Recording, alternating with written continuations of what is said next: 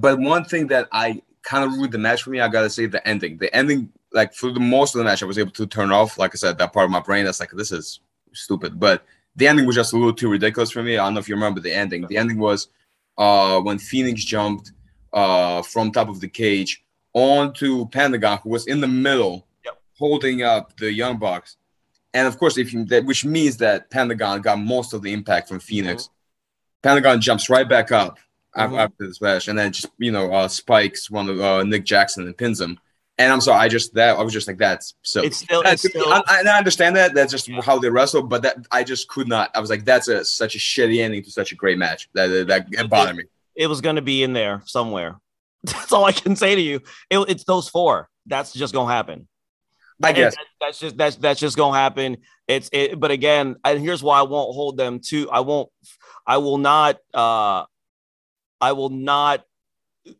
demonize them, because I've seen the Macho Man Randy Savage resuscitate Hulk Hogan with a flying elbow drop. I've seen him resuscitate Hulk Hogan with a flying elbow drop. And that's what Hogan does, though. Hold on, bro. That's Hogan's thing. He takes the move and he hulks up. No. They were on the same team, bro.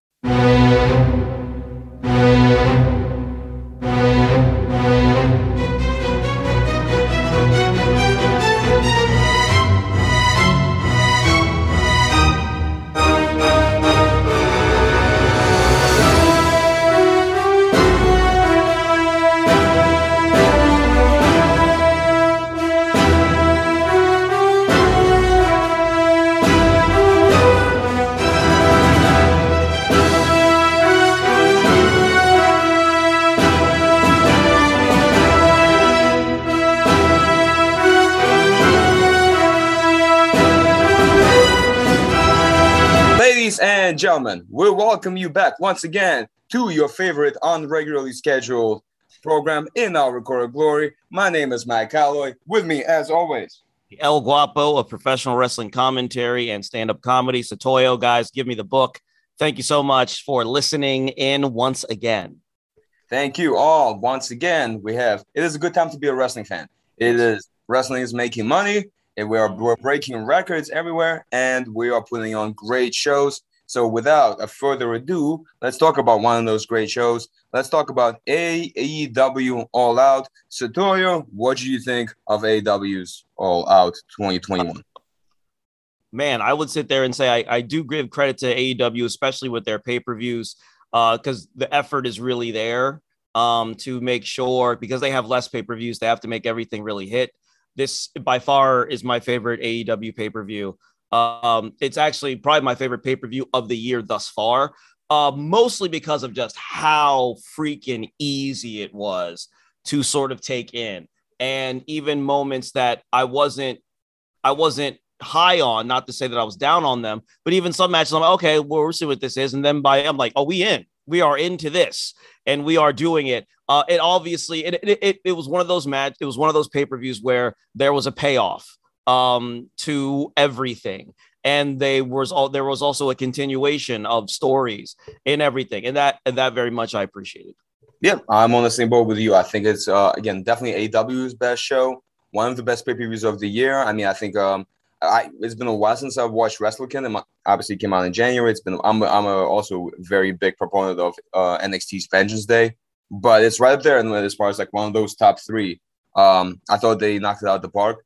And I thought the mid card, like the opening matches that I really wasn't big on, were very surprising to me in their quality. There are some people who, quite frankly, and I obviously, I wanted you to acknowledge me when I'm right. I have to acknowledge myself when I'm wrong.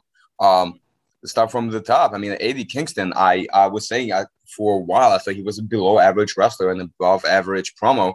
And boy, he proved me wrong, and he didn't take long either. I thought him and Miro going at it for 10 minutes or for 13 minutes was just damn good match. Yeah, it was excellent stuff. And it was funny because I think a lot of times with Eddie's one of those wrestlers who is good, but he's best with the right dance partner. We hit each other hard. We work snug. We do the thing. And also, not for nothing, I do believe that the story is perfect.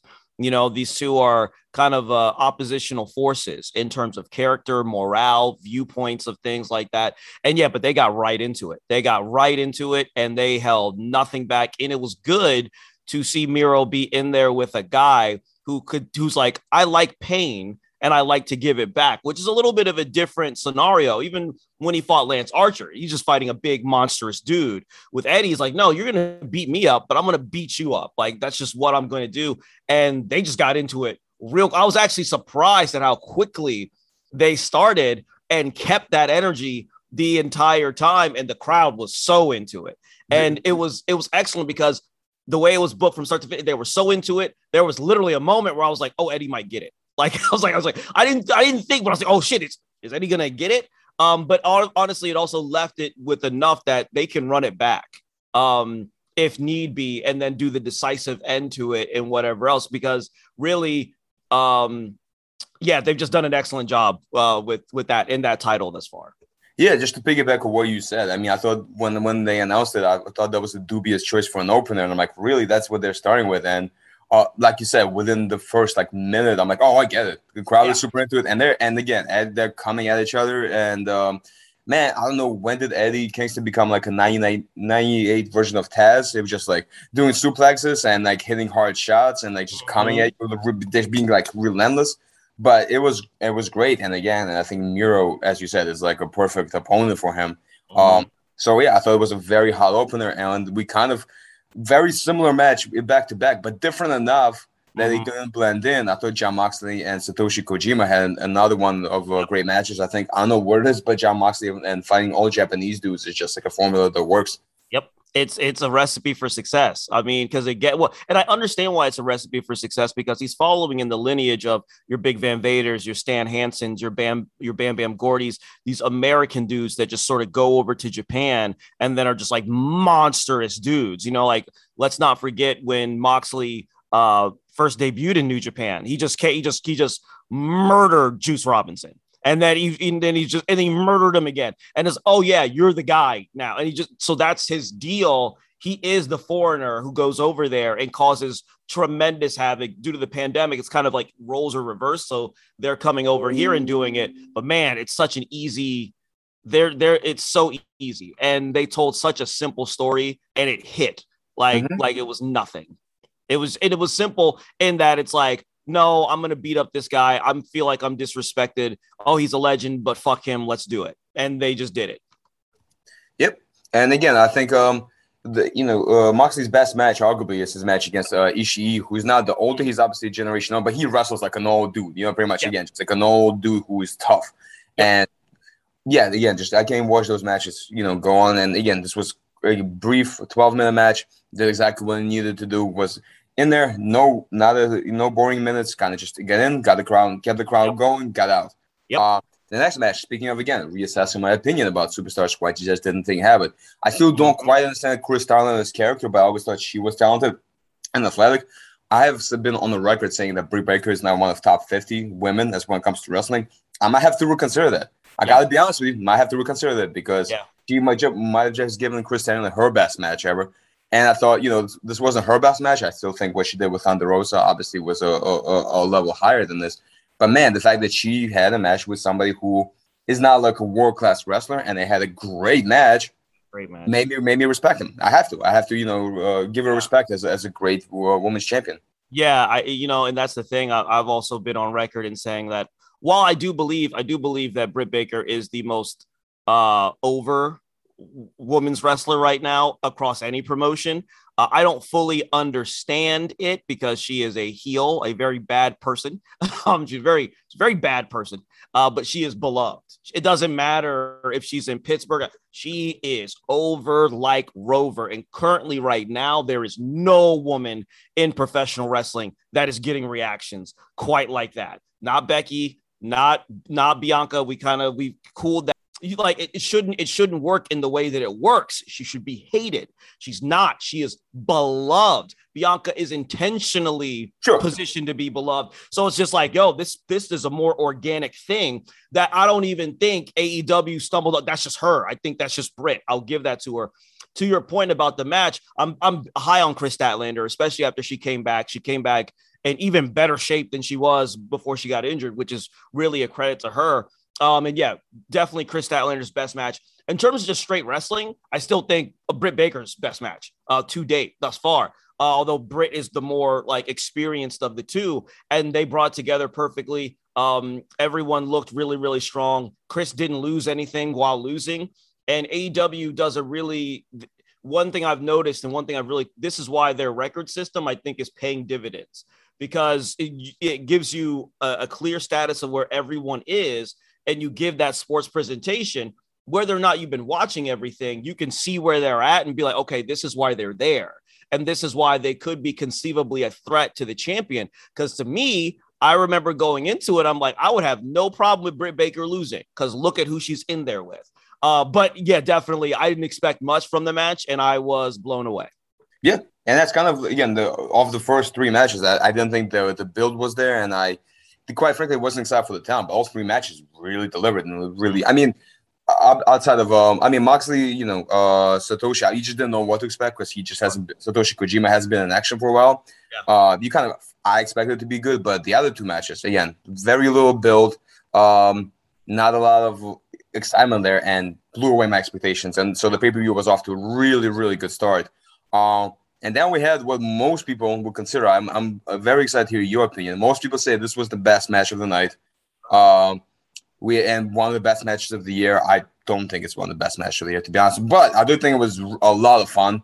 I thought it was a lot of dumb fun. We had Lucha Brothers beating the Young Bucks inside the steel cage match for the AEW World Tag Team Championships. Yeah, I think it was the most over match of the night, without question. I don't think it was the best match of the night. I think it was the most over match of the night. I think, and I said this on Twitter, the Young Bucks versus the Lucha Bros just work. And neither one of these teams is my cup of tea, particularly with respect to professional wrestling, right? They're not really my thing. They're both excellent teams, especially the Lucha Bros. But those four guys come together and they do what they do, and it works. It just works. It simply works. It was excellent. It was fun. It was ridiculous at times, which I fully expected, because you have the Young Bucks in there. It was one of the better cage matches I have seen in some time. I'm not going to say that, it's the greatest cage match I've ever seen. I would not say that, because I've seen a lot of cage matches, but I don't know if I gave you my pick for my favorite cage matches, many people would disagree. Is it Owen versus Bret Hart? Owen Hart versus Bret Hart is in the top 5. Yes. Okay. Yeah. That's an excellent cage. That's like Cain and Abel shit. That's like it's one of those that's like a little too back to the basics for me, but yeah, yes, not to get too distracted. I'm just yeah. But 94 was a different time. But, I thought that they had a really, really great piece of business. And again, this is how strong their tag team division is, man. This is how strong the AEW World Tag Team titles are, that when the Lucha Brothers got it, it was an emotional moment. It was a very emotional. I mean, they are over in a very real, conceivable way. Like, that tag team division is over. Credit to every AEW World Tag Team champion that has come before the Young Bucks. Definitely credit to the Young Bucks for being such dominant champions, and in fact putting on really, really good matches. Sometimes in spite of themselves, in spite of their impulses, they put on a lot of great matches. Moxley and Kingston had a great match with those guys. So they had really done their part to really build up this tag team division, and build up the lineage of those titles, to the fact that when the title changed hands, it was big. And I popped. I mean, I fucking popped. I was like, yo, they did what they were supposed to do, man. They told a great story with their brand of like modernized professional wrestling, and there you go. I gotta be honest with you. So I do think this was the match of the night. I really enjoyed it. I do think it's a testament, as you said, to how good of champions they have been. They have become this big bad of the division, just being like shit heels that like almost lose every time they're in the ring, but always find a way to win, of course, and usually through some nefarious means. The fact that, again, this match was so good and so hot, and I also popped when Lucha Brothers won, despite the fact that, again, just like the other three matches we mentioned, there were very real build up, really. I mean, those two teams, they're considered rivals just because they've clashed with each other before in the past, even before AEW was a thing. But they haven't interacted with each other for months before this match. And again, they just won. They announced like a last second tournament as a build up. So again, not a lot of good build up, but it didn't end up mattering because one, like I said, you just wanted to see the Young Bucks, somebody take him down so Someone beat them. And two, because the match was so good. Yeah. One thing I will say, first of all, let me give the match credit. Besides all the crazy moves, the point where Pentagon like dove in front of his brother for that, like right before he got kicked with the spikes. Yeah. I thought that was like a really good piece of storytelling. Yeah. And Young Bucks, to their credit, always managed to have some piece of that in their matches. Yep. Lucha Brothers, I think this was my first time kind of seeing them really tell a story in the ring. So I thought that was excellent. But one thing that I kind of ruined the match for me, I gotta say, the ending. The ending, like for the most of the match, I was able to turn off. Like I said, that part of my brain that's like, this is stupid. But the ending was just a little too ridiculous for me. I don't know if you remember the ending. The ending was when Phoenix jumped from top of the cage onto Pentagon, who was in the middle, holding up the Young Bucks. And of course, which means that Pentagon got most of the impact from Phoenix. Pentagon jumps right back up after the smash, and then just spikes one of Nick Jackson and pins him. And I'm sorry, I was just like, that's so. It's still. I understand that. That's just how they wrestle, but that I just could not. I was like, that's such a shitty ending to such a great match. That bothered me. It was going to be in there somewhere. That's all I can say to you. It's those four. That's just gonna happen. I guess that's just gonna happen. But again, and here's why I won't hold them to. I will not demonize them, because I've seen the Macho Man Randy Savage resuscitate Hulk Hogan with a flying elbow drop. I've seen him resuscitate Hulk Hogan with a flying elbow drop. And that's what Hogan does, though. Hold up, bro. That's Hogan's thing. He takes the move and he hulks up. No. They were on the same team, bro. This was a match. They were on the same team, and Hogan was non-responsive. Randy Savage went up to the top rope, dropped the elbow on him, and woke him up. And we had to ride with that. You understand what I'm saying?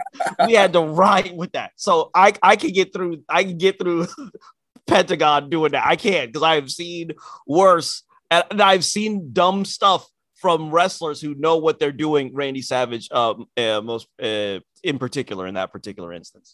No, that's fair enough, man. Again, I'm just being honest. This is just it bothered me watching it. I still think it's a great match. I don't know, man. Do we have to compare? I'm not gonna compare it to it. There's been talk on Twitter, but it's just dumb. I don't want to take you away from how good this match was by now talking about where it doesn't fall as far as the match of the year or the greatest match. It doesn't matter.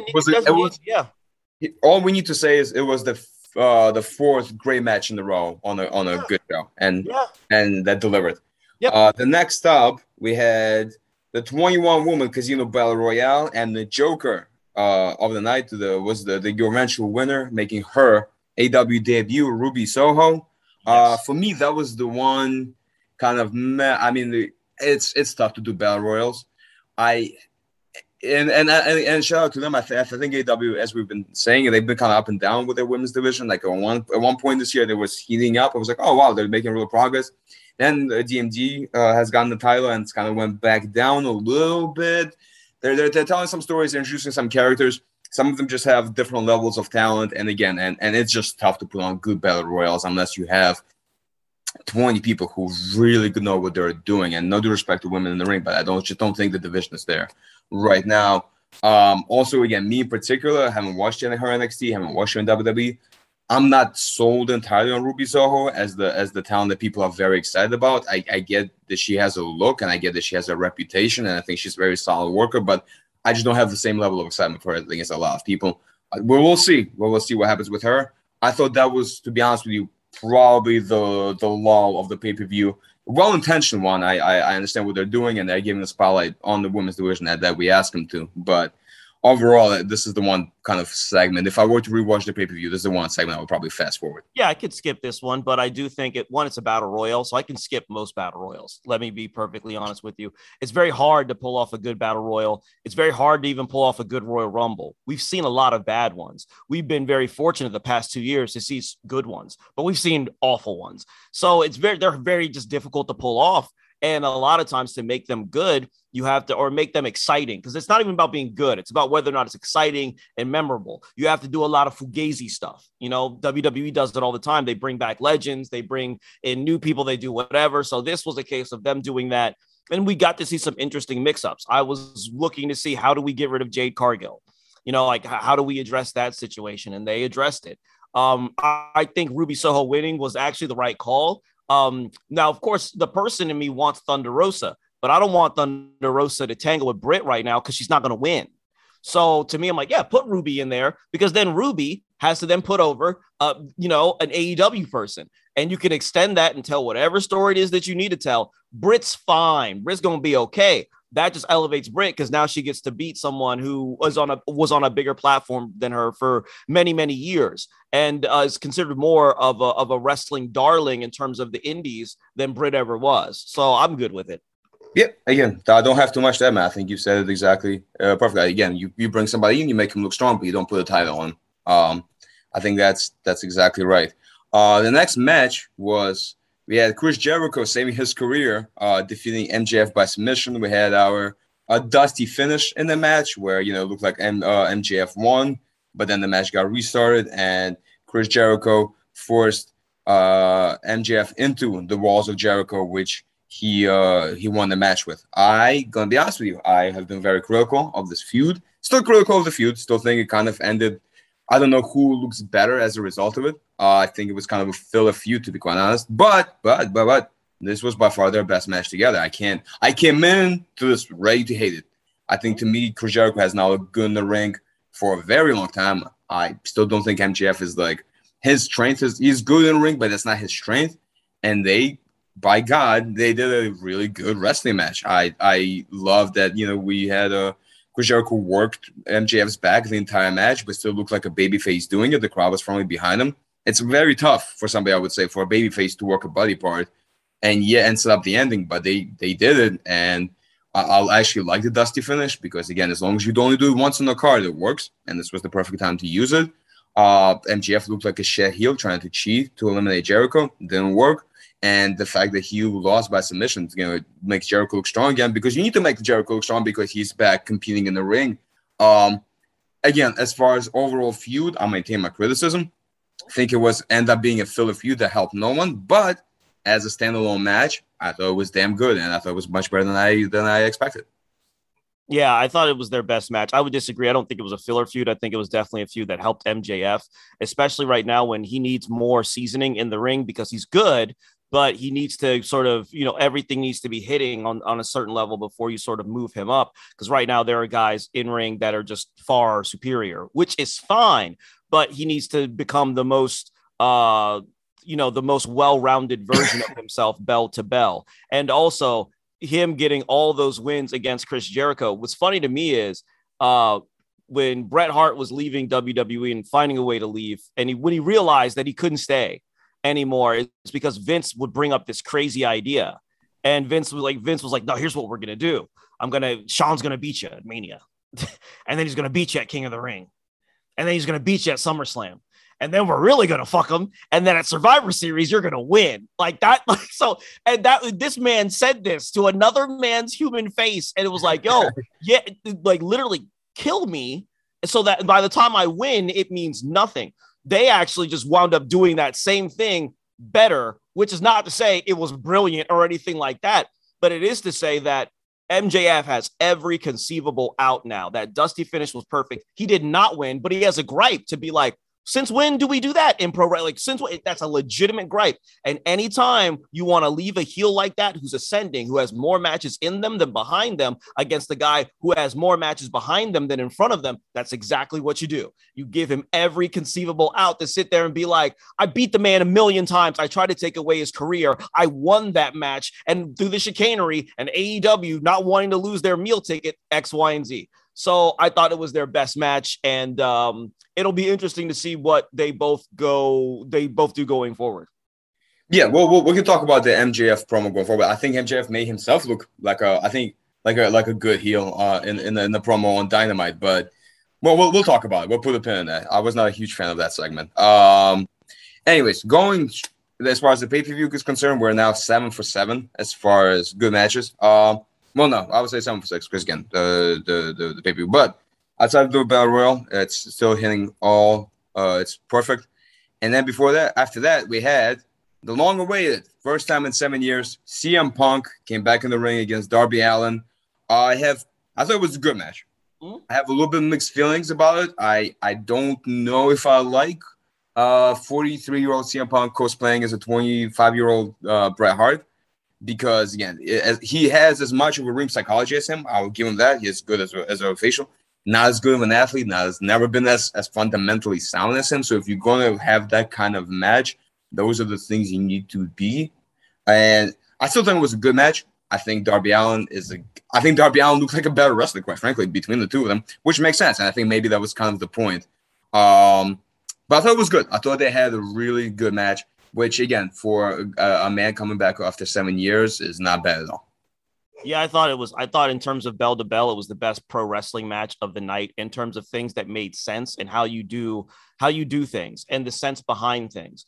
I thought that they told some really, really good spots in there. I thought, and when I say pro wrestling match, I say, what is the intention behind the things that we are doing? And if you go back and watch that match, there are multiple instances in the match where CM Punk just pins him trying to win the match. So he's not going to do a crazy thing and then do a crazy thing and then do a crazy thing and then be like, yeah, no, he's like, okay, cool. I knocked him out over there. He's out. So let me pull him back in the ring and try to pin him, because that's the thing that makes the most sense. And how do I stop this? How do I catch this spry, young, quick guy who is quicker than me in every conceivable instance? He can dart around. All I need to do is get my hands on him. If I can get my hands on him, and that was actually the story of the match. When I have my hands on him, it's fine. It's when I don't have my hands on him that things get very, very difficult for me. And they told that perfect. I thought the match length was perfect, especially when you like, not every match needs to go like 20, 25 minutes, right? Sting won his first world title inside of 17 minutes. So there's that sweet spot. There's that 15 to 18 spot, especially when the match is going really well. It's clicking on all cylinders. They were both very clean in terms of the execution of their moves. And I thought that all he had to do was catch him one time. And he did. 1, 2, 3, match is over. Here's the interesting thing. To co-sign your point, Darby Allin looked better because that was the point. Darby lost nothing by losing. If anything, Darby's, he got caught. But that's like CM Punk, who's like at one point was the best wrestler in the world. But I think that we have to understand when we say things like good match, I do believe this. That's 7 years outside of the ring. And he was very honest. And he said, look, I'm not going to be I'm not going to be talking through. I'm not going to talk through every phase of this match. And I'm not going to write it all out. We're not going to rehearse this because I only got so many bumps left in me. You know, it's the thing called the bump card. So they weren't running that. You know what I'm saying? So for me, 7 years away from the ring, you come back and do that. That's excellent. That's excellent. That is excellent. You can micromanage a match like John Cena versus The Rock the first time and still get a good match, but give them 30 minutes. Or you could actually just have a pro wrestling match inside of 16. That's really great, especially given 7 years outside of the ring. And I did have legitimate concerns about what was left in his body because, you know, he had taken some beatings in the UFC and you didn't know how that was actually going to really affect him going forward. And he showed no signs of, he showed no signs of not being able to do what he was supposed to do in there. Yeah. Again, I don't necessarily disagree with anything you said. For me, again, I think it's just we watch for different things, and again, I think the reason why I like the cage match a little bit more than you is the same reason why you like this a little bit more than me. But me and you agree again. I think everybody looked good coming out of it. I'm excited to see what CM Punk does next. We can talk about the Dynamite promo. I wasn't super thrilled about that one, but we'll put a pin in it. And now we're here. I'm going to skip the Paul Wright being QT Marshall. It's 3 minute just to cool down the crowd. It did its job. We had the main event, which is Kenny Omega beating Christian Cage by pinfall. We had, of course, with Elite helping them out and interfering in the end, causing the classic distraction. So, what do you think of the main event of AEW All Out? You know, there's a thing sometimes that when you go on after an incredibly hot show as a comedian, sometimes going on after an incredibly hot show and they say to you, give us 30 minutes to an hour because you're the headliner is sometimes the most daunting thing in the world because as the performer, you're like, unless I'm famous and beloved, how much does that audience have left in them to give me? And those two pulled out the works to get whatever they could that was left out of that audience. I liked the match. I didn't like it as much as the Dynamite match because I just didn't think you couldn't replicate that. That was like lightning in a bottle. But this was also an excellent match. And they did what they needed to do to get to the end of the night because, of course, the match had to end. And then we had to see some rather disappointing things. This is where we disagree. But no, I agree with 100% with you as far as the description of the match. I think they did the best they could. I thought, sometimes you have it and everything clicks like it did on their Rampage match, I believe. Was it a debut Rampage? Yep. And then sometimes you do the best you can, and maybe even like on if you like were to like just list out the match and you told me how one match went and how this match went, you're like, oh well, this sounds like a better match. It just was not clicking like that. Not because of them two. Everything they did was clean. Christian is, as say where you will about him, he's as clean of a wrestler as there ever was, man. Christian Cage is that work, boy. He's that work. He is that work. That dude, it does not botch, man. Even a little. I love the near fall they did where he hit them prettier and and Kenny kicked out. Yeah. And that kind of got the crowd back into it, to be honest with you. That was like what was needed to wake him back up. Aside of that, man, it just was tough, bro. And again, because every match delivered and the crowd was there for it. So, and when we talk about this pay per view and where it ranks on all time greats, we've always done this. I think we've always been consistent. At least when we're discussing these things in person, the main event has to count for more than the rest of the card. It just has to. So I do think that kind of knocks it down a bump from like historical greats when we talk about pay per views. But it's not through no fault of Kenny or Christian. I think they did what they could, and I still think it was a good match. It just, especially for a main event, might have been again under delivered just a little bit. When we've been coming for 2.5 hours, it is very, and then it's very hard to sit there and say, can you come more? Yeah, that's right. Yeah, it's very difficult. It's very, very difficult. But then they had their match, and it was the thing, and then here's the list of unfortunate things. The Bucks came out selling what happened to them. I don't think you needed them, but actually you did. And then, of course, Kenny cuts his promo, and this is fine. I don't dislike any of this. And then Adam Cole is now all elite. And I need you people to understand just how rotten of a feeling that was for me. That was absolutely terrible. Once again, the coolest thing about Adam Cole is his entrance music. So Adam Cole comes out, ruins the whole energy of the show for me. People loved it. My heart set. I became weak.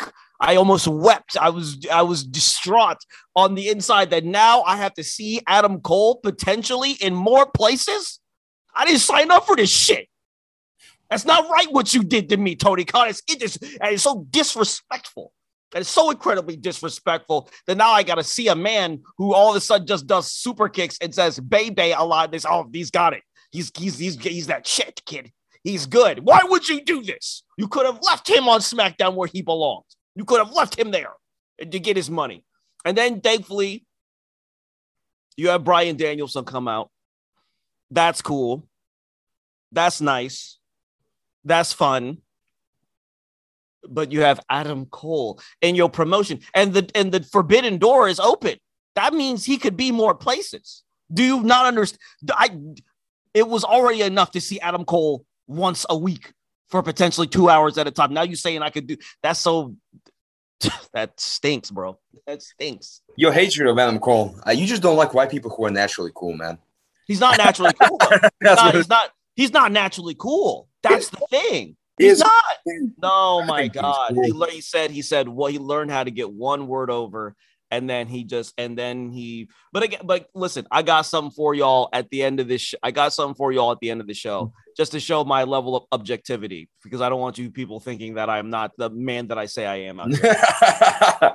No, the one thing that bothers me about Adam Cole is that people say he's like the current version of Shawn Michaels. And he's when not. Montez Ford exists. Exactly. He is the actual modern day version of Michaels. But I think he's by far of all the wrestlers now, he's definitely the best on the mic of the elite, and I think he's going to be their mouthpiece going forward, if not Don Callis. So that's nice. I think him and Young Bucks make sense. You said it yourself. I think you called it perfectly that he's just a one-man Young Bucks. Yeah. So it makes perfect sense. Let him be with them. It's a good. I think we're going to get some fun trio mismatches. It's going to be a lot of super kicks.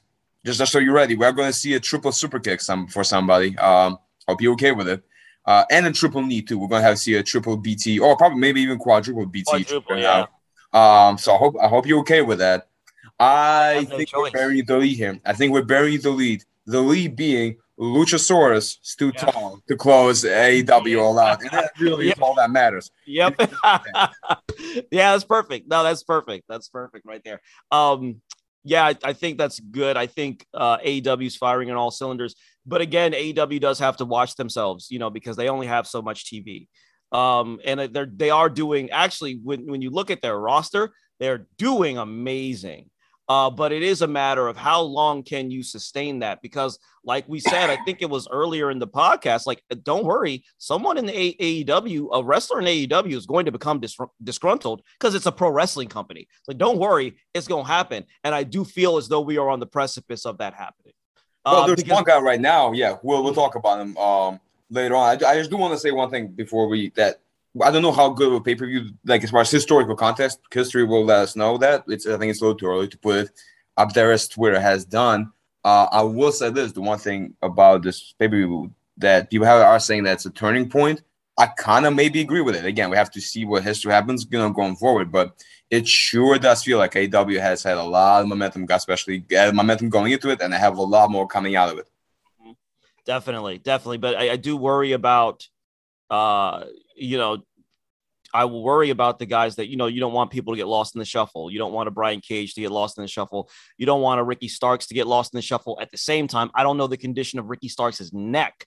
So let's not act like the man didn't just break his neck, not too long ago. So, and Cage, and look, I don't even think it's a matter of, put a belt on me. I think it's just a matter of, hey, I would like to be showcased in a way that I feel helps me get over. And and again, I don't think Brian Cage is necessarily that dude.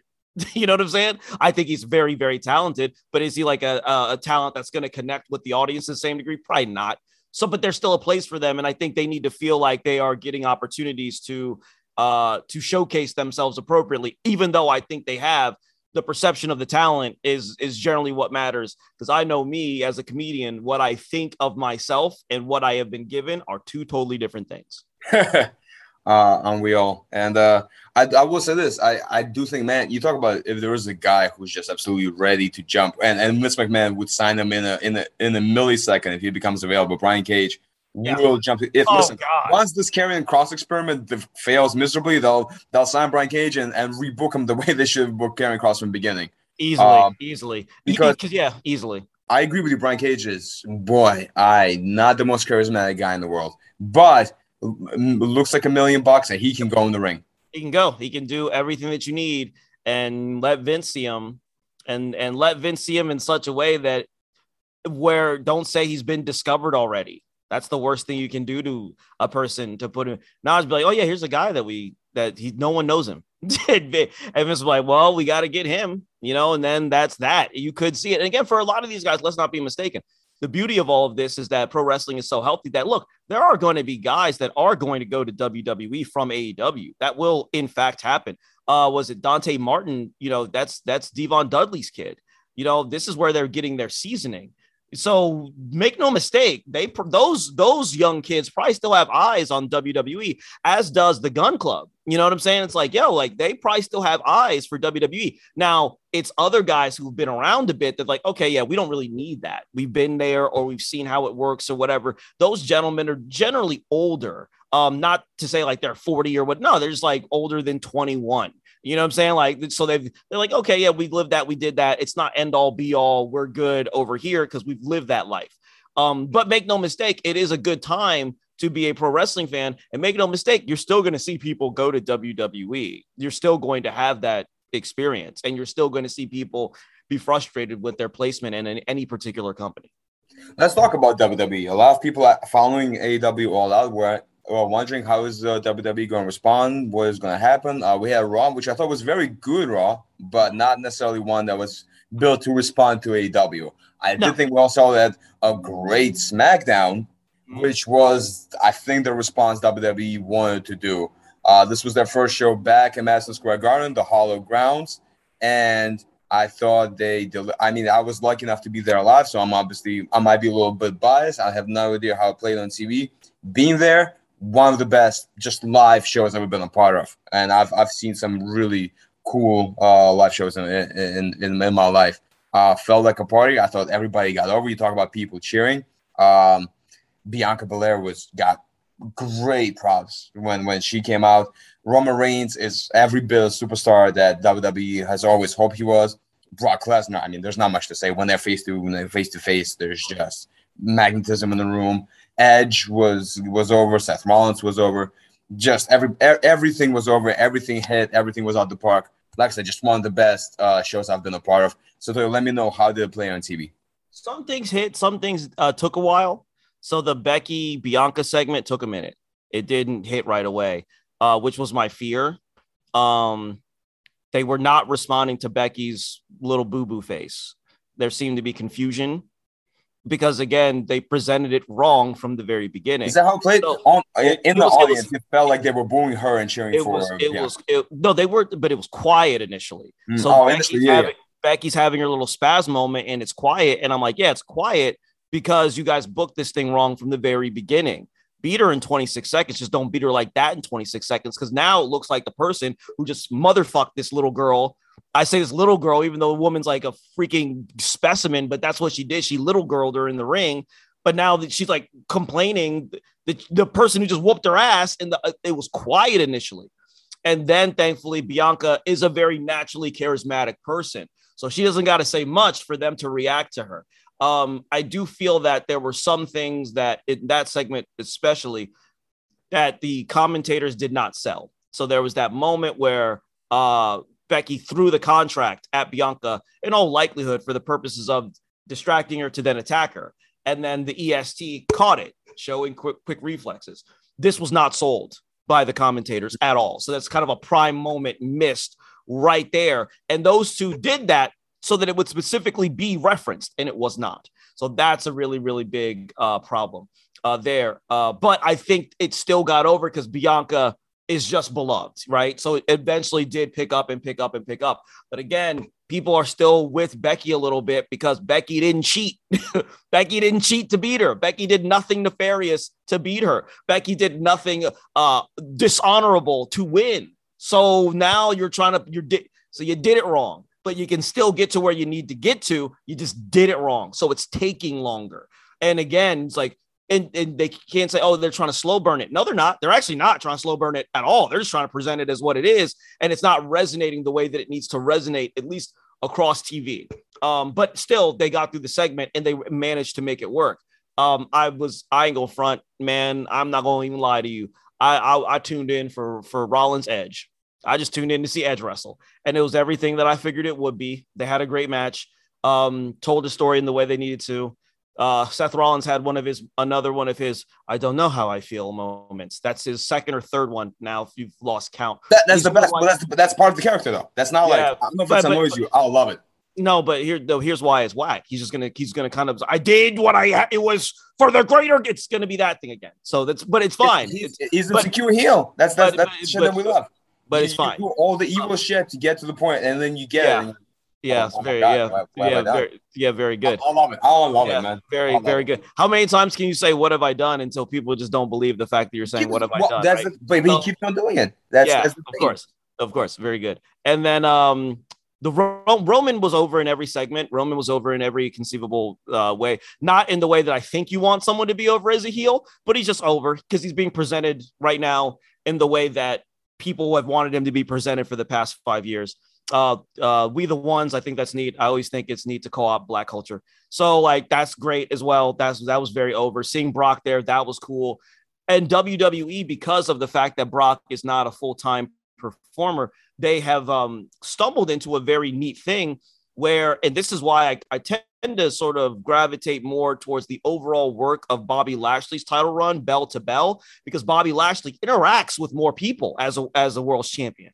By default, he just has to interact with more people as a champion.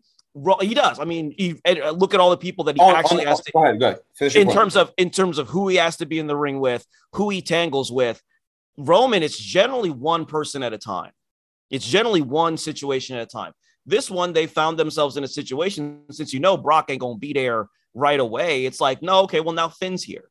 So the Demon looked pretty over. I think the commentators did a shit job of presenting him.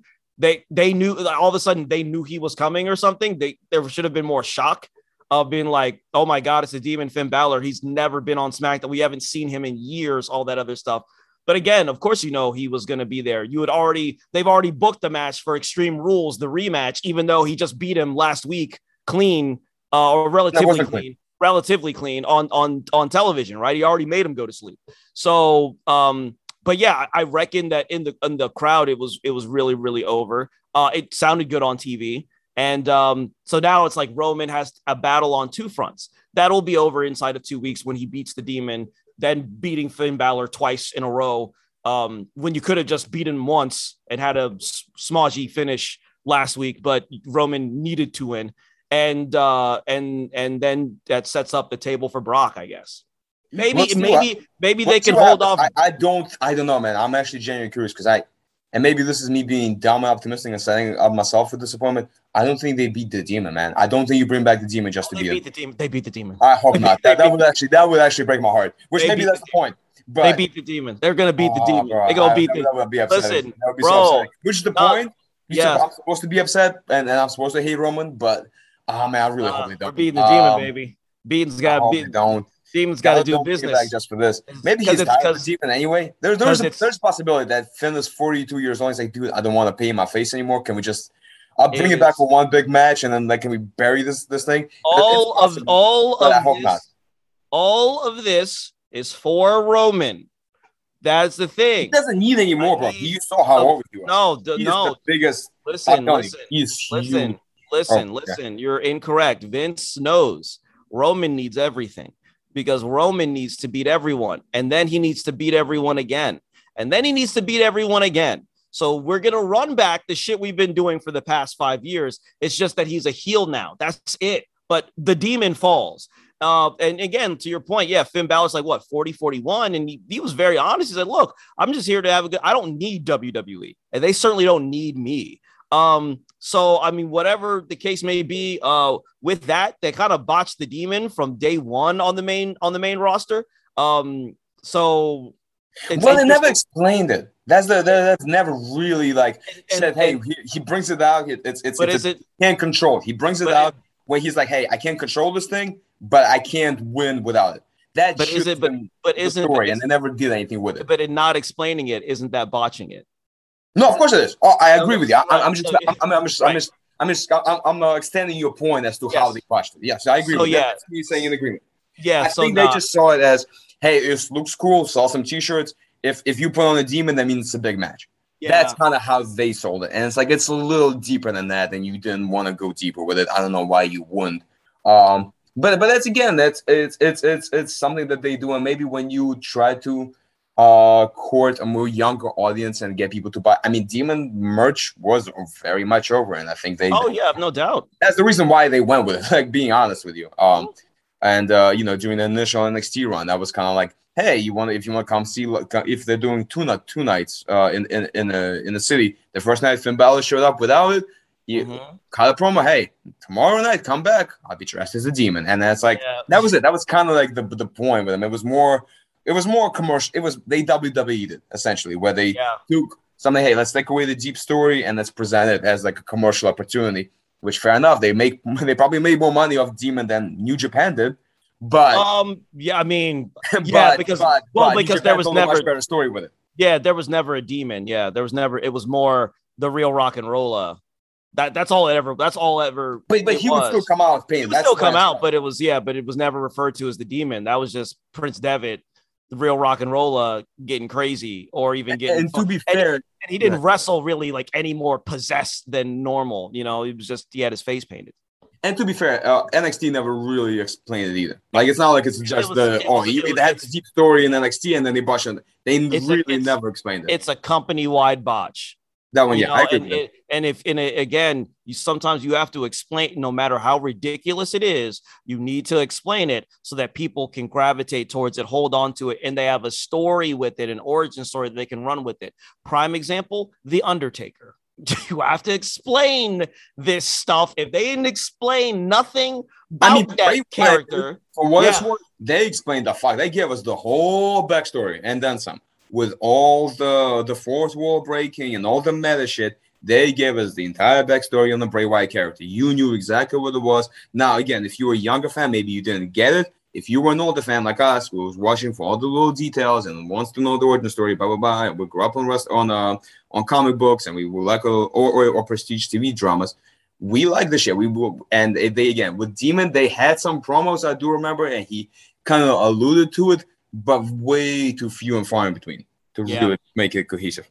Yeah, they had to do something there with that, but let's not bury it. Listen, let's not bury the lead, which is SmackDown was very SmackDown was very good. It was, I mean, it was, and also let's not. It was main evented by. Yeah, again, you have to give him props. I said it. It was a great tag team match. Montez Ford is the modern day Shawn Michaels. The charisma, the moves, the athleticism on this man.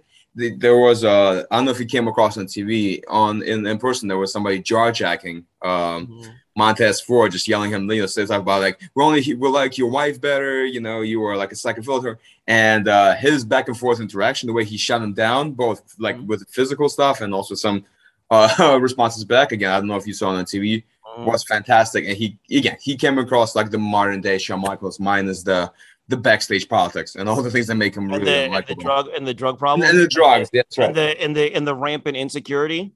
Yes. And also it's important to note Montez Ford way more athletic than Shawn Michaels was. That's probably true. That's probably true. Prime.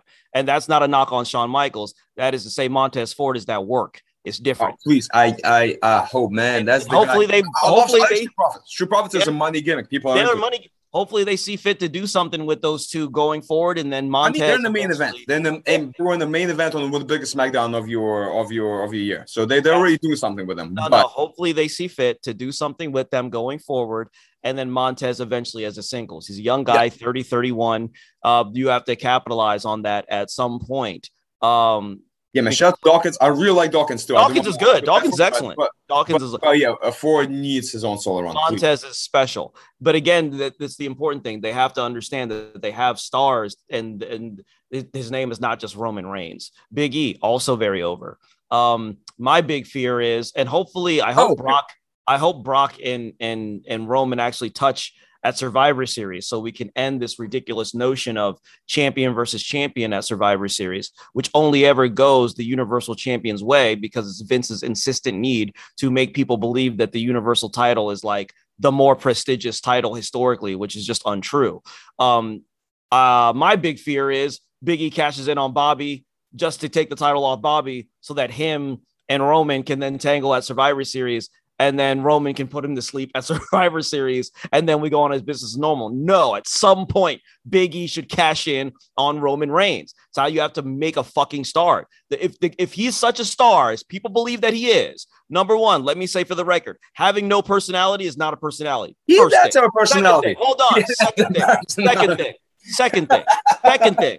If this man, hold on. This is real. This is real shit. This is real. If he is as big a star as everyone thinks that he is, he should be able to make another. We've never seen that as of yet. We haven't. Yeah, Full we have stop. seen it. Braun Full Strowman. stop. Braun Strowman. He No. made Braun Strowman. He 1000% made Braun Strowman. No, because nothing came of that. I was there, sir. Nothing came. This is not some Nothing nice came of wrestling that. shit I missed. I was there. You're right. You know what? You're right, Mike. He made him because he there now doing all that big stuff because he had multiple world title runs. You're right. You're right. He got it. He has not made 1 star yet. He has not. That has been able to bank in on that. We'll see if he eventually can. Because that's the real credit of any real superstar and of any real heel superstar. So again, Edge as a babyface just help Seth Rollins even more, and that man don't even need it. So we'll see if Roman has that in him. We'll see.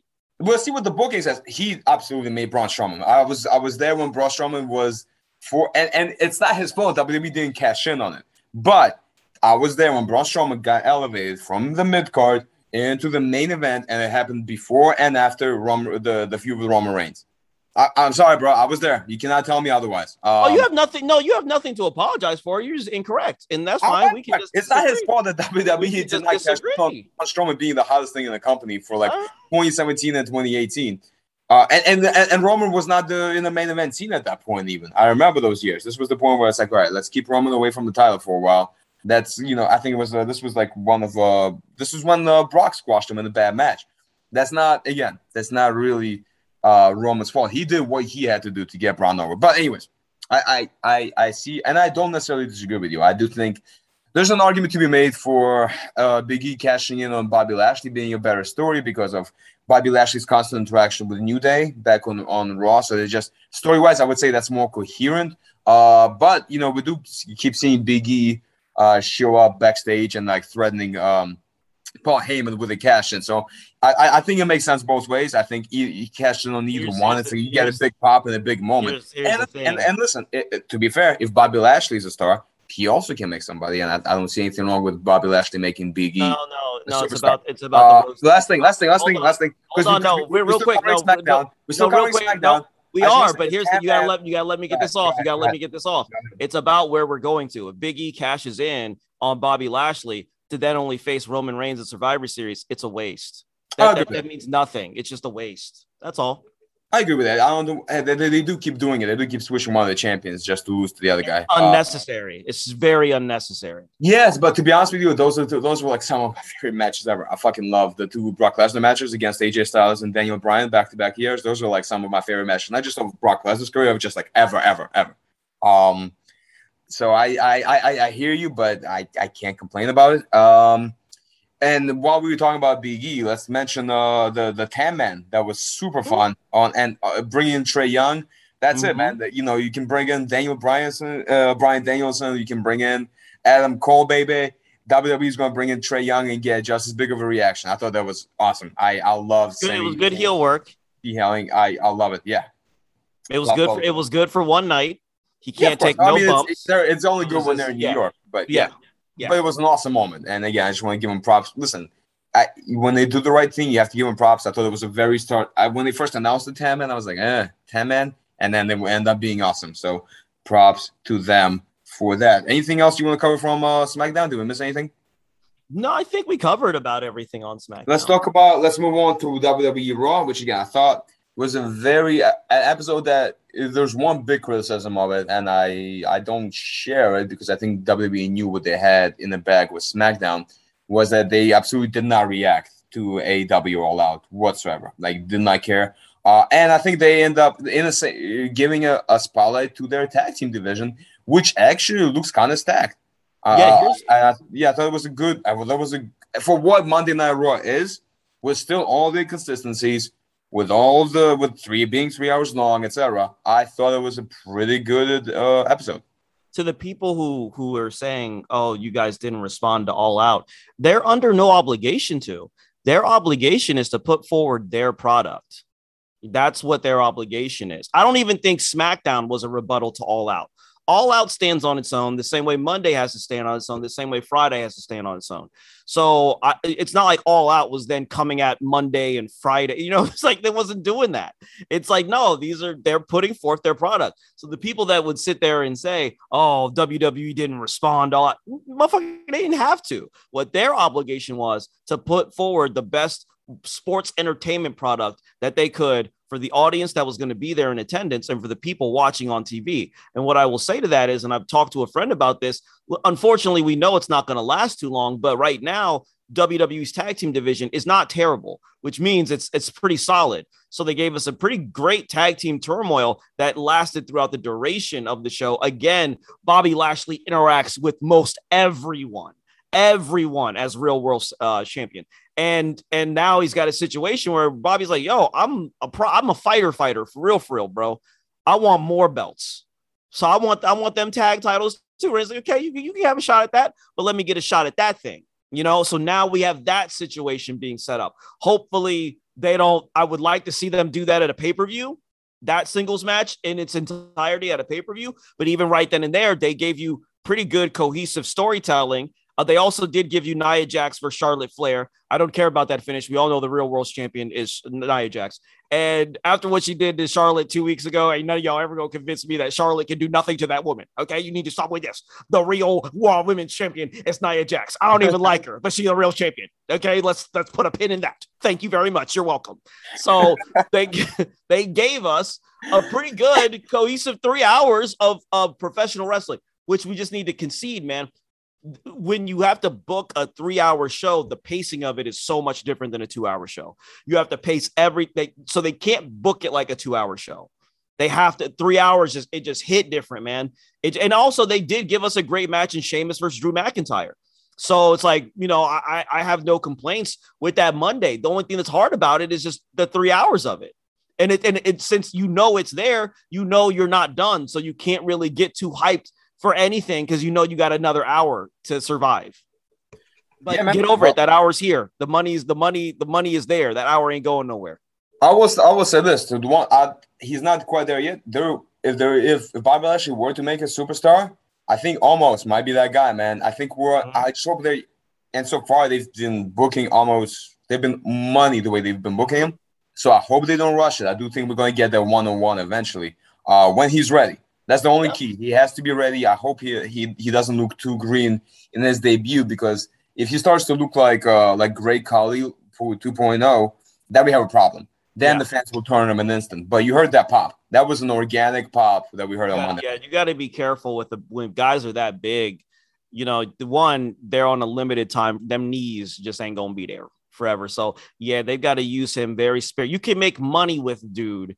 Dude doesn't have to be the champion. Or if he is for a short period of time, you can do a lot of things with them, but you do have to do it in a way that is very, very safe with him. He's not going to be, you know, he's not Fez, you know what I'm saying? He's not Dory Funk, you know what I'm saying? He's never going to be one of them dudes, but if you book him smart, like a big monster, you'll be just fine. And also like minimize his minutes in the ring to maximize his earning potential overall. He never needs to give you a 16, 17 minute. He really doesn't. He doesn't need to give you a 20-minute classic ever at all. That's not what he's there for. That is not necessary. He's a spectacle. You book it as such. Man, I am so, you talk about Bobby Lashley, and I am very, very excited just the possibilities, because there's the Brock Lesnar match that has to happen. They know. They cannot let Brock Lesnar off. WrestleMania right there, bro. WrestleMania I know. Right there. I think we're getting it. I do, again, and maybe this is me getting my hopes up just to get my heart broken, but I do think we're going to get it. Bobby Lashley, better MMA fighter. Potentially. Him versus Amos is going to be great. Again, facing another man who actually maybe physically more intimidating than him, so he has to rely more so on his wrestling, which people forget. He's an NCAA wrestler who almost made the Olympic team. Yep. So, he's got the technique behind him as well. It's just being fucking looks like he chiseled out of stone and looked like a goddamn Greek god on steroids. Yeah. And it's and of course, as we alluded to, he still keeps interacting with the New Day. So the idea of Big E lurking, I will not. I know what you want to see. I will not complain either way, man. I will complain. I will complain. I will be right. And it'll be a waste if then he wins the WWE title just to lose to fucking Roman Reigns. That part I agree. That's just a waste, bro. That part I agree with you. If he is what you say he is, he doesn't need to beat your other champion with the title that is actually your title. He doesn't need to do that. Well, can I push back to you a little bit though? Because sure. I thought Drew obviously won back from Randy Orton, the title from Randy Orton to face Roman Reigns last year, and he lost. But I thought Drew did not suffer in that defeat at all because it took so much of Roman. Usually we see Roman beat some people with one spear. Bro, Roman had to spear him like 4 times to get a win, and he had to use the Usos to help him out. Yeah, he had to cheat. Because that's the way they book it. Without hurting him. No, see, because I think long term, here's why I go back to that. I even say with that long term, no, I dislike that as well. Because the fact that, look, they booked the match fine, right?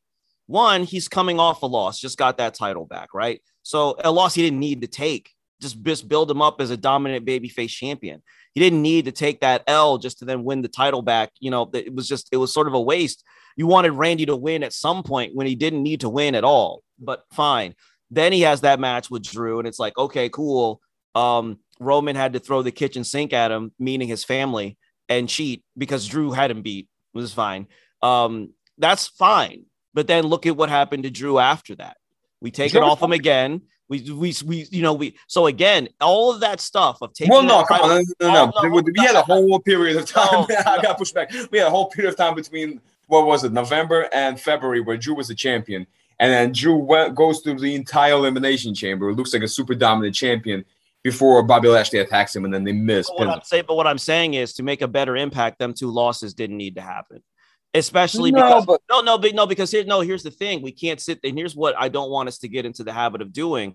When wins and losses matter, they actually do, in fact, matter for a person who's ascending in that way. Roman Reigns is a prime example of this. Let's not be mistaken. When you're ascending, Roman Reigns is a prime example of it because it's been a 5-year fucking experiment with this man. Right. So with a guy like Drew, a guy who did it quicker, got over organically quicker, even though they sat on him for like 2 years when they brought him back. No, screw him in February. Wait to do that. Aside from all this scuttlebutt you did here, that was done for no other purpose than to give Randy Orton a run that he didn't need, that was going to last 2 weeks, and then to give Roman a win because Roman needs to beat somebody somehow, some way again to prove it. Again, it was dumb. It was dumb. They needed to hype up the pay-per-view. It was dumb. You need to make I disagree with you. Nope. Dude, they needed to hype up the pay-per-view, and the hottest matchup they had going was Drew versus Roman. That was the don't need to have that match. You don't need to. Historically, you do not need to have that match. You don't need to have it. It's a waste. We know why they have it. We know the intention of the match. It was the hottest matchup they had. It was the 2 guys. They did the best job building up. Hold on. That means 1, lazy bookie on their part with respects to SmackDown and or Raw. That's that. Number 1. Number 2, we know why they booked that match. It's to make that Universal title mean something to someone, somewhere. It's a waste. You don't need to do it. You should be well rid of it because all you're doing is beating one of your top champions. And for what? There's no payoff. There's nothing. It does nothing. It's just beating a guy with a title when they have to go back to their respective brands and then work. It's stupid. It's dumb. No one can convince me of otherwise. Fair enough. I've enjoyed every single one. For the last 3 years, I've enjoyed every single one of those matches. Worthless. I've enjoyed every single one of them. I thought all 3 matches were great. And I thought everybody was good coming out of it. Worthless pieces of business. Absolutely worthless. And this is where, sir, you said I will not be able to convince you otherwise, so I'm not going to try. All I can say is they all 3 of those matches were excellent, and everybody involved looked strong coming out of it. So that's it. That's all I can say. That is lies, but you're fit to lie. These are not lies, sir. Sir, these are the facts, if you will. To run out our coverage of WWE, we also had, I think, a pretty good NXT episode, which was taped, and more of a setup for the last show edition of the NXT as we know it, happening this Tuesday. Satoru, did you watch it? And are you excited to watch this Tuesday's episode where we're going to have a 4-way for the number 1 contenders match, and we're also going to have finally the wedding between Dexter Lumis and Indy Hartwell? I didn't get to watch it live. I had to watch it back. I was performing at the time. I watched it. I mean, they got to figure something out because hard work don't mean nothing when you got an audience that might as well just not have been there. So they're telling their stories. I don't think it's based on the wrestlers. I don't even think it's necessarily based on their creative. Something is just not translating in that space, and it's hurting the show when people are really busting their humps. And I think I wouldn't care too much if this was like last year or whatever else, but I'm hearing crowds again. So I'm getting that drug of the audience. And with this NXT show, I felt they moved stories along very well, but I just thought it was like pulling teeth.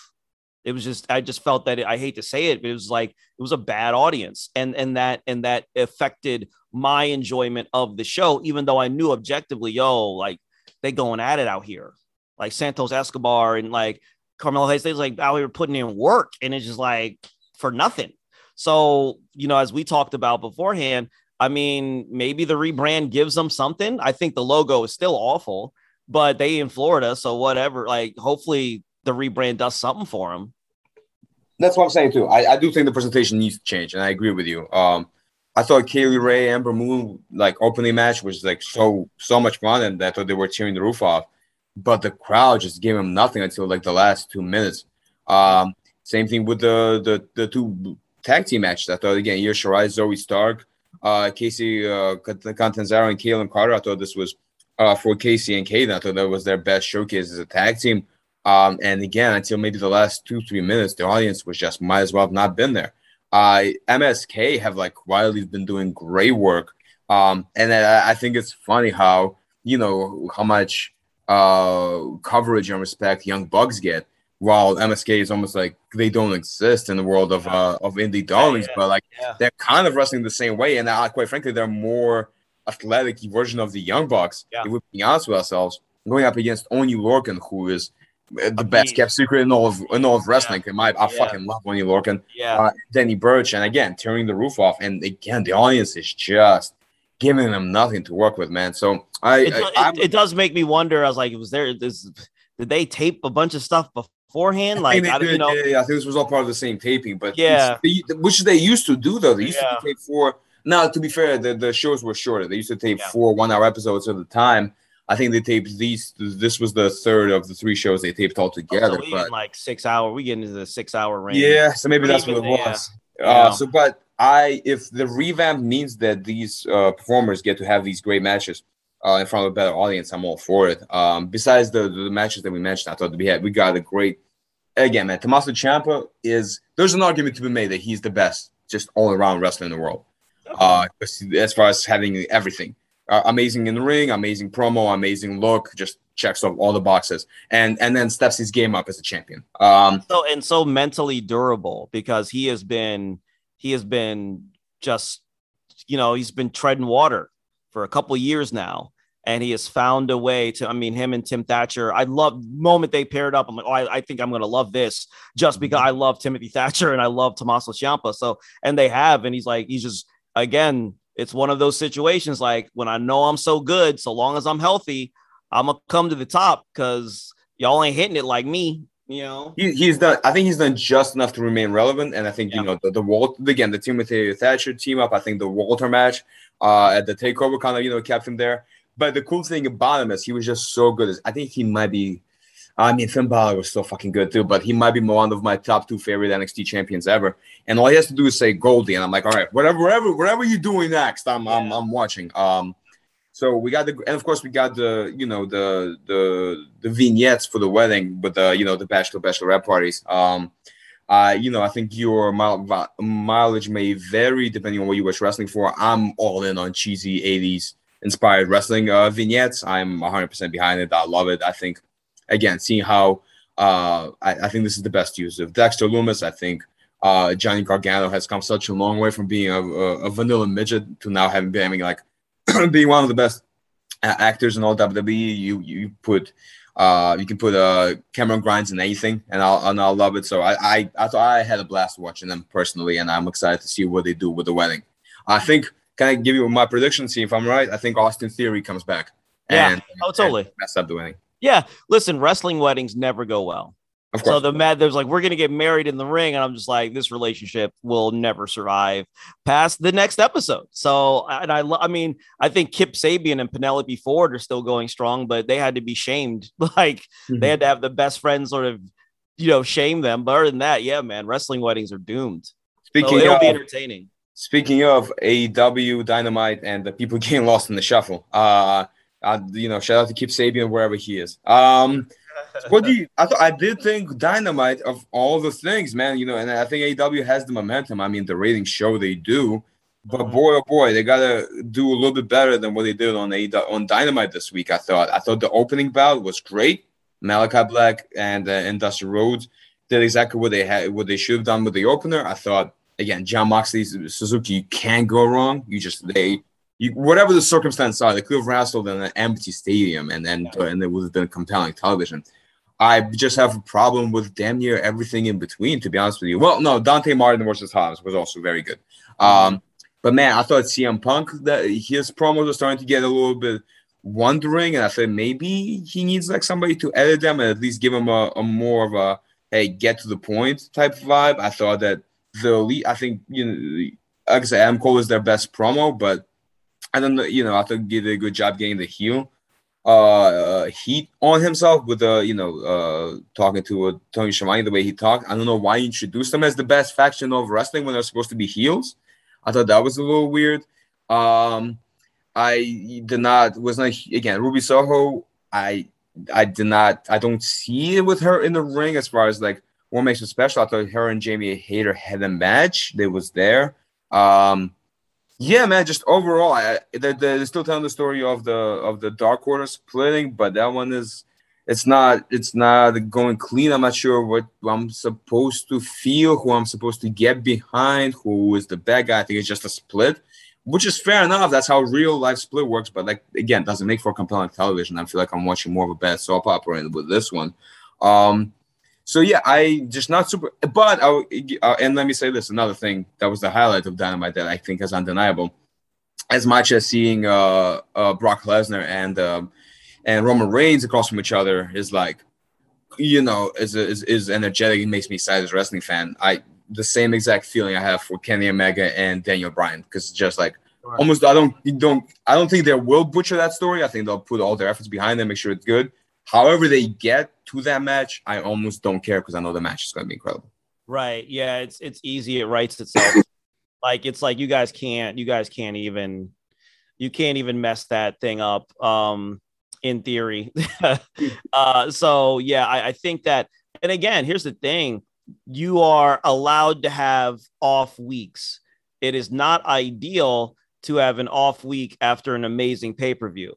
But to be fair, they still have stories that they have to progress, like Orange Cassidy versus Matt Hardy, establishing Ruby Soho, that trios, or Ruby Soho and Jamie Hayter, because Jamie needs the reps. I think Jamie actually needs the reps more than Ruby does.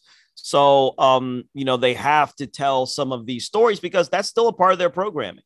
The Dark Order, we don't know yet how we're supposed to lie, and that's okay. It's actually okay that we don't know right away. I'm totally fine with that.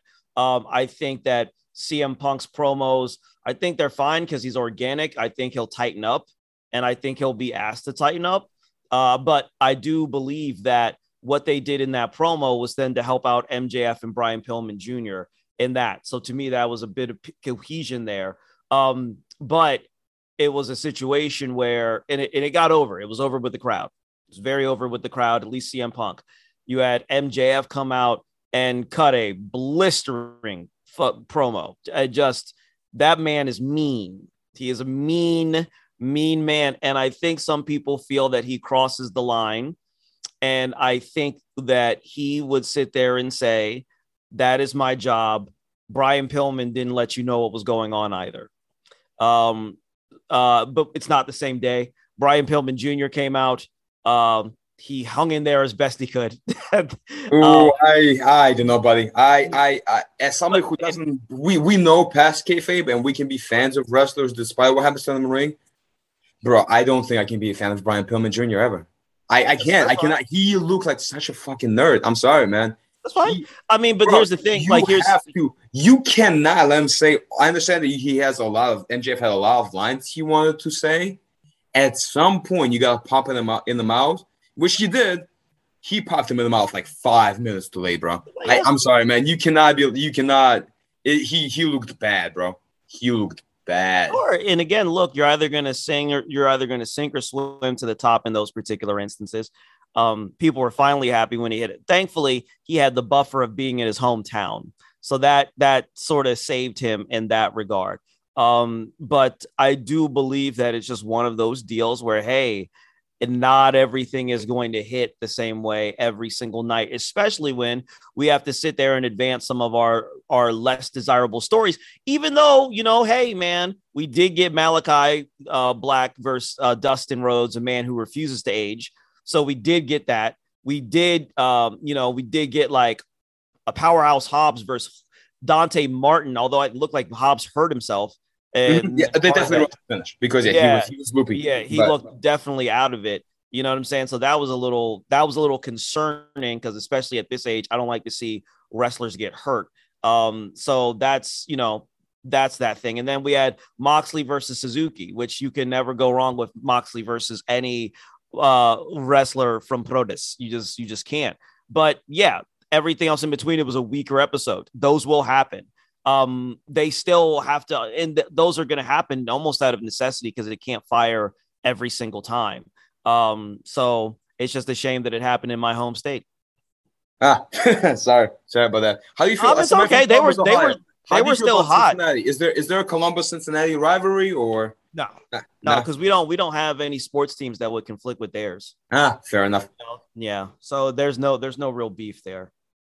I see. I believe that does it for this week. I'll be honest, I have not. I know we have yet to cover New Japan Grand Slam.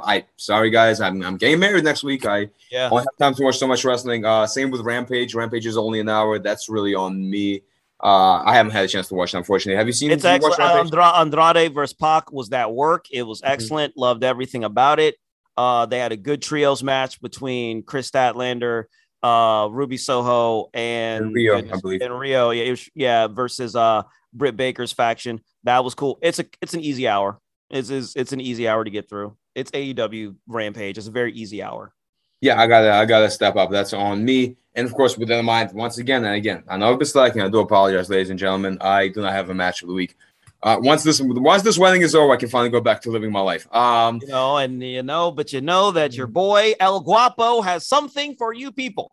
And in the sake of, don't sit there and say that I ain't fair. Don't sit there and say that I will never see nothing to nobody. No, my match of the week is from Ring of Honor, AJ Styles versus Adam Cole.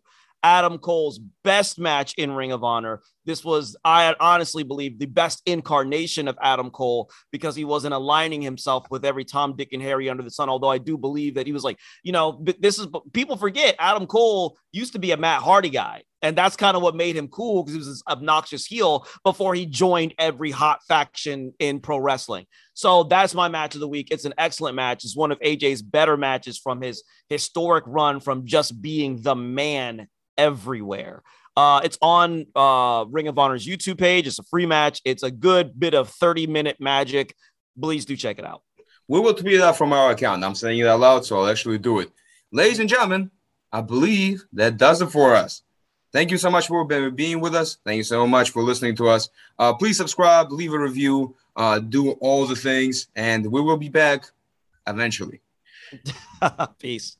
Peace.